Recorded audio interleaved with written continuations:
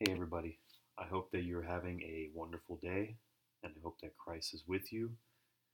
And today, I want to talk about the Bible. All right, and in some ways, that's kind of what I've been talking about every week, every podcast so far. But last time, it was some tough stuff, right? It was some biblical commentaries that are a little bit tough. Some talking about feminism, patriarchy, hard concepts. And so I want to get into something we can all agree on, which is the Word of Christ. And as far as I could tell, most Christians can at least agree that that's good stuff and worth talking about. So I want to go through the parable of the talents. Now, bear in mind, I'm not a scholar or a theologian. I don't have the credentials. But luckily, I've got notes, I've read the commentaries. You don't have to take too much on my word, hopefully. And hopefully, I'm not saying anything new or extraordinary. Okay, so if you want to follow along, I'll be going through the King James Version. It'll be Matthew chapter 25, starting at verse 14. So, starting there. Now, I want to, before we get into this, Jesus had been talking just now. He'd been asked about the day of the Lord. About his return. What are we going to look for? His disciples asked him, what are we going to look for? How are we going to know you're coming? And the gist of his message is, hey guys, you're not going to know. It's going to be a surprise.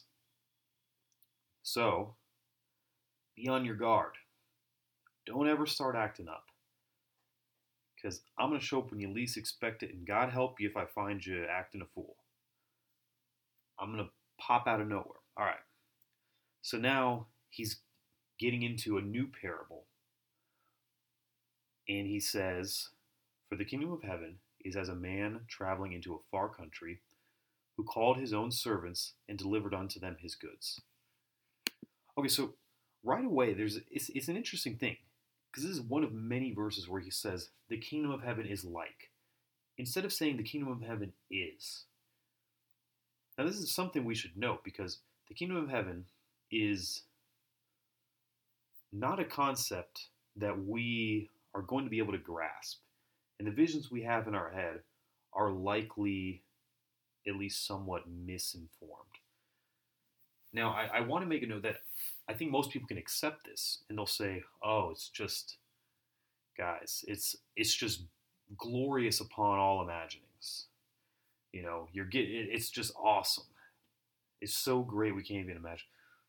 That's probably true, but I don't know if that's exactly what Christ is saying. I think the idea of what the kingdom of heaven that he's referring to, we can't conceptualize it. It's a very tough subject beyond just it's better than you can imagine. That's one aspect of it, but it's also the way it is better or is different than we can imagine.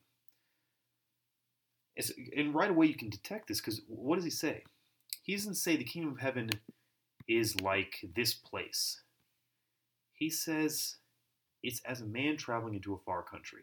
Now, that's part of the story in the parable. But that's an interesting thing to say, right? The kingdom of heaven is like a man traveling to a far country. Well, does that mean the kingdom of heaven is a journey? Does that mean the kingdom of heaven is a journey from the perspective of the man traveling to the far country? Or is it that the kingdom of heaven is going to be described throughout this parable? All of which might be true. But it's something to chew on. There's a lot of good content. N.T. Wright has books on Kingdom of Heaven, and he really challenges modern understandings of it. And so it's a topic for another day, but it's worth chewing on. It's worth trying to think about. All right, so he then says, verse 15, and unto one, he's talking about the servants here. All right, so it's probably safe to assume the master is referring to Christ because he's talking about his return. Remember the context. He's talking about when's he going to return. And we're the servants. The followers of Christ are the servants. Unto one he gave 5 talents. Now a talent, has some monetary value. You could the value of which doesn't really matter, right? But it is, think of it as money. 5 talents to another 2, and to another 1. To every man according to his several ability, and straightway took his journey. So, okay, so the talents here, as far as I can tell, almost every commentary will liken, and this seems pretty reasonable, will liken the talents to the word. He's giving you the word according to your ability. All right, so this is it's an interesting idea. The kingdom of heaven is like this, and then what does he do? He gives the word to each according to his ability. So what you gain from the word, or what you can do with the word, is proportional to what you would be capable of doing. What he expects of you is proportional to what you're capable. Now, this is something that we can see elsewhere, right? If we think of the parable of the sower, and the apostles, I'm not going to tell the parable, but the apostles ask him, they say, hey, what does this mean? And we get it clarified that, as it turns out, when Christ is speaking to the lay people, he speaks only in parable. And he won't speak to them if it's not in parable, because they won't get it. But if you speak in a parable, later on, they might understand and be saved. But he'll explain the parables in secret to his disciples. Okay, so it seems as though the idea here is that once you've become his follower, and once you've gained some more understanding, then he can give you some more. To he who has, more shall be given, and to he who has not, even that which he has will be taken away. So if you, the more understanding you have, will give you the ability to get more understanding. Or understanding might not be the right word, because we don't want to get into a Gnostic idea where it's all about knowledge, but whatever, I'm using understanding to refer to this ability to internalize the word. Conceptualize that however you want. Okay, so verse 16. Then he that had received the 5 talents went and traded with the same, and made them another 5 talents. All right, first guy, he got the most, he doubles it. Verse 17. Likewise, he that received 2 gained another 2. Same thing, he doubles it. Perfect. He that received 1 went and digged in the earth and hid his Lord's money. Okay. Now, John Wesley says, he's made his having fewer talents than others a pretense for not improving any. Okay. That's crazy. If you, and we assume this is the word, if you say, hey, I'm just not feeling the Spirit the same way as these other guys, I'm not quite as into it, I don't understand this, I don't understand that, so what can I do? I'll do my best. I'll bury the word, and I'll make sure that it's not lost. Right? Does this sound like any of us? It probably sounds like more of us than we realize, than we want to admit. We bury it in the dirt. Burying the dirt is the same as burying it in yourself. You keep it to yourself. Don't talk religion. Don't talk politics. But that's what he's doing. He is using this, that fact that he doesn't have as much as others, as a pretense for not trying to gain more. All right. Verse 19. After a long time, the Lord of those servants cometh, and reckoneth with them.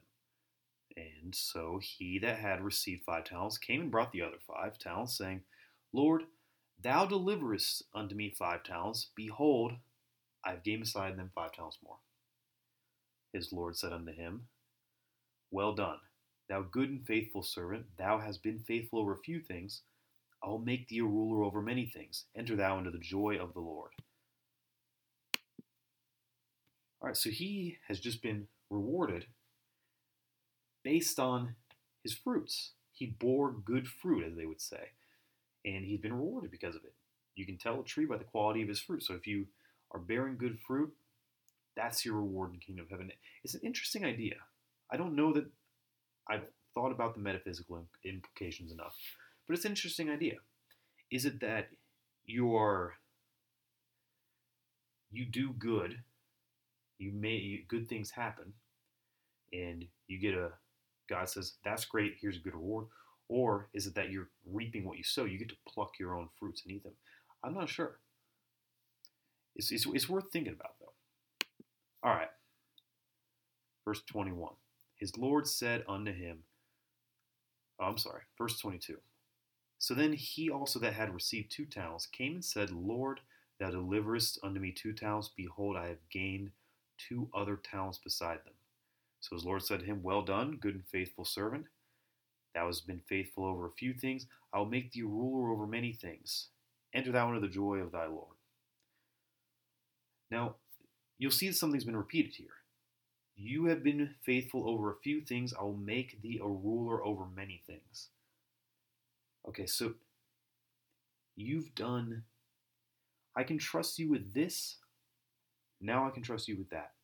Now, this might be ringing a bell because it's worded in a very similar way to when he talks about, hey, I've told you of earthly things, and if you can't believe these, how then can I tell you of heavenly things?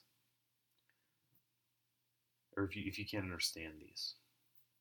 So if he can give you the simple task, something easy, then he'll give you more responsibility. And it's also interesting too, because he doesn't say, okay, I'm going to give you a lot of great rewards.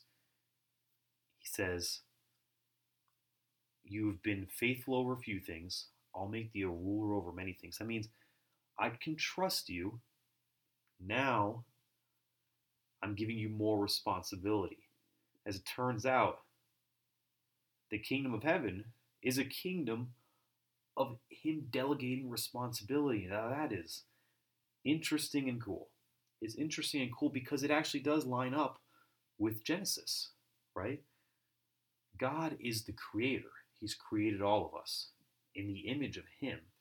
And what does he want us to do? Have dominion over earth. Have dominion over the creatures of earth and over earth itself. He says, be fruitful, multiply, and he gives us dominion. He wants to delegate authority to us and share his authority to us. He doesn't have to. He could rule over things, but he wants to share in his authority. So he is wanting to hand us responsibility, but we're blowing it because we want to dominate each other. We want to get one over on the other guy. We want to usurp the throne from other people constantly. So Christ's message is essentially to, guys, if you want to be, whoever wants to be greatest among you, let him serve the others. That's the message later on. But here he's saying, if I could trust you, if you bore good fruit with the word, then you're going to get more responsibility. And enter thou into the joy of thy Lord. This responsibility, this delegation of authority from God, doing God's work, is the reward of heaven. It seems.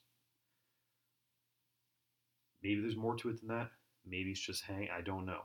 But if we're looking only at this parable, that's how it seems. The great joy of the kingdom of heaven is that it's a community where you are given responsibility. And guys, there's nothing more fulfilling than responsibility. It's something Jordan Peterson is big on. If you are at a loss for meaning in life, which is a source of great depression, take on more responsibility, and it will almost always help. All right. Finally, we get to the last guy, verse 24. Then he which had received the 1 talent came and said, Lord, I knew thee that thou art an hard man, reaping where thou hast not sown, gathering where thou hast not strawed. And I was afraid, and went and hid thy talent in the earth. Lo, there thou talent has, that is thine. Now, he hasn't spent it. He hasn't gotten rid of it. He hasn't thrown it. He's got it. He just buried it. He did nothing with it. Okay, so what does John Wesley say about this? He talks about how he says, I knew that thou art a hard man. John Wesley calls him right out. He says, no, thou knowest him not. He never knew God, who thinks him a hard master. If you believe that the responsibility being given to you by God is a heavy yoke, don't tell me you know God. That's John Wesley's idea. Because Christ tells us his yoke is light. His burden is light. Okay. And so then he talks about reaping where thou hast not sown. John Wesley says, that is requiring more of us than thou hast given us power to perform. So does every obstinate sinner, in one kind or other, lay the blame of his own sins on God. John Wesley's rough. He's saying, man, don't we all do this? We blame God. We say, I couldn't help it. And you'll hear this from Christians all the time. Hey, the law was impossible to uphold, so we were relieved from the law, and Christ gave us new standards. But those are impossible to uphold, so he freed us from those standards. He said a lot of things in his life that are more or less useless because his death kind of absolved us from having to deal with any of that stuff, because it's impossibly high standards. I don't know. That seems a risky proposition. Isn't that laying the blame of your own sins on God, saying you've given us a task too hard to complete? That seems as though that's what the final servant did. You're laying the blame on him for your inability to do what he's asked you to do. It's not a task too great. Now, am I suggesting that I live without sin? Am I suggesting that it's realistic for any of us to? No, but it's something to be aware of. It's something to not get complacent about and just accept and say, okay, well, cool. Hey, we all fall short of the glory of God, so I'm glad I don't have to deal with any of that nonsense. No, we don't want to do that. So then his commentary in verse 25. The servant said, and I was afraid. John Wesley says, lest if I had improved my talent, I should have no more to answer for. So from this fear, one will not learn to read, and another will not learn sermons. That's powerful. Now think about this. Because I've been there. This is a mental state that I've been in. I'll be a better Christian later on. I don't want to look further into it because in our heart of hearts, we know it's going to hold us more accountable. The more you know in your heart of hearts, the more you're going to be expected to live up to it because you know there is some value in being ignorant. You know that there seems to be a little bit more mercy in just being in the ignorant, sinful state, and then hopefully before your last breath you get redeemed and you go, oh, man, what a story of salvation. As opposed to being the person who comes to learn the word early on and then you're expected to grow in your faithfulness. I think John Wesley is really hitting the nail on the head here. So what does the Lord say? The Lord answered and said unto him, Thou wicked and slothful servant, thou knewest that I reap where I sowed not, and gather where I have not strawed. Thou oughtest therefore to have put my money in the exchangers, and then at my coming I should have received mine own with usury. So he's saying the exchangers being the bank, the usury being interest. Okay, I'll use. You want to call me out? You want to say I reap where I don't sow? You want to say I'm a hard man? I'll use your words against you.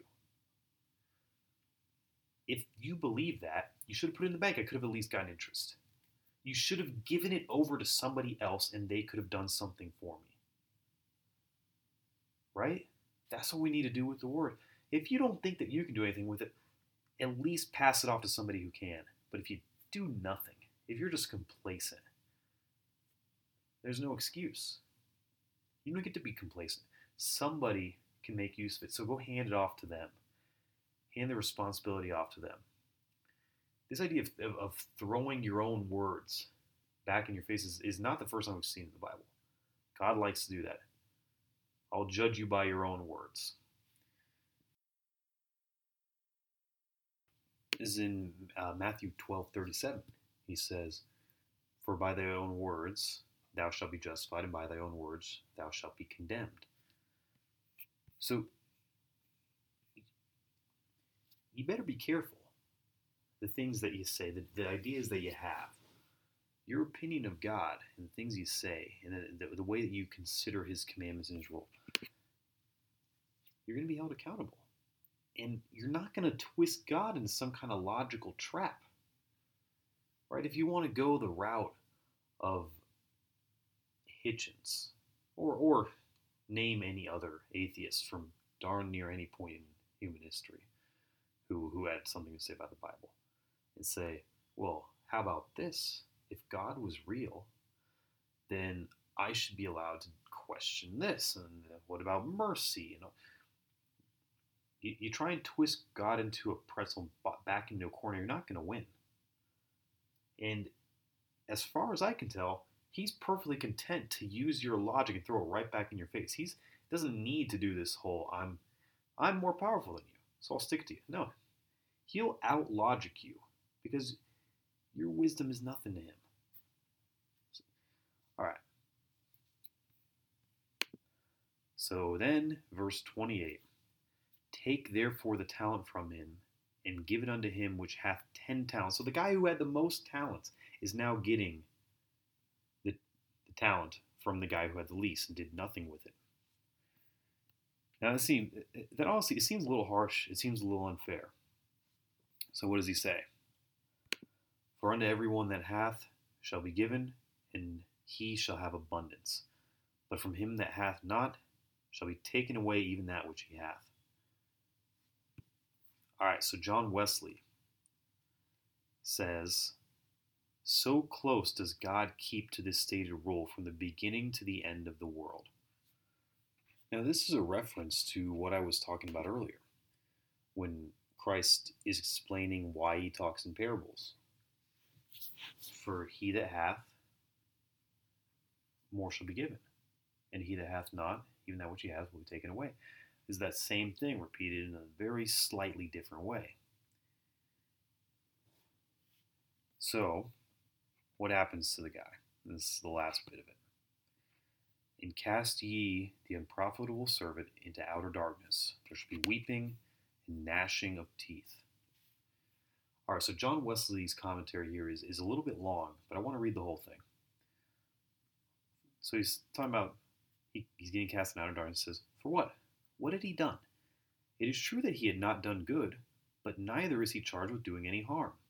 Why? For this reason, for barely doing no harm, he is consigned to outer darkness. He is pronounced a wicked, because he was a slothful, an unprofitable servant. So mere harmlessness, on which many build their hope of salvation, was the cause of his damnation. There shall be weeping of the careless, thoughtless sinner, and the gnashing of teeth of the proud and stubborn, the same great truth that there is no such thing as negative goodness is in this chapter shown 3 times in the parable of the virgins, in the still plainer parable of the servants who had received the talents, and in direct, unparabolical declaration of the manner wherein the Lord will proceed at the last day. The several parts of each of these exactly answers each other. Only each rises above the preceding. Now, I think that Wesley again makes just a great point.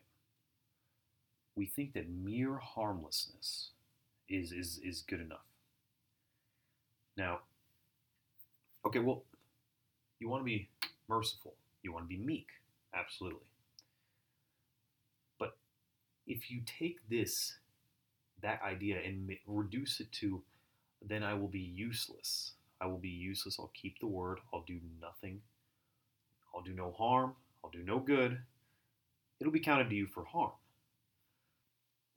So what's the message? What's the closing message here? We've got to be willing to accept the responsibility that Christianity puts on us. Accept the burden. Take the risk. Talk about it. You might not know enough. Talk about the things you do know and express, hey, I don't know for sure. Refer to a biblical commentary or pass it off, folks, so you can do this too. If you don't know too much, pass the responsibility off to somebody else, but don't just say, I don't know anything, I can't do anything, I'm not overly pious, I'm not overly good with the Spirit, I haven't read the Bible all the way through. That's fine. Say, here's what Christianity has done for me. You can talk about that. Hey, I've had benefits from Christianity. I may not understand the religion as well as I'd like. I have benefits from it. And you can too. Let me pass you off to somebody who knows a little better. Let me pass you off to my pastor or my priest. You don't have to speak as a person with authority, but lead people in the direction you're going. Drag them along with you as you stumble down this narrow path. That'll be good enough to at least satisfy the requirements in this parable. Probably not the whole Bible, but at least the requirements in this parable. That's pretty much it. I hope God blesses each and every one of you, and have a great one.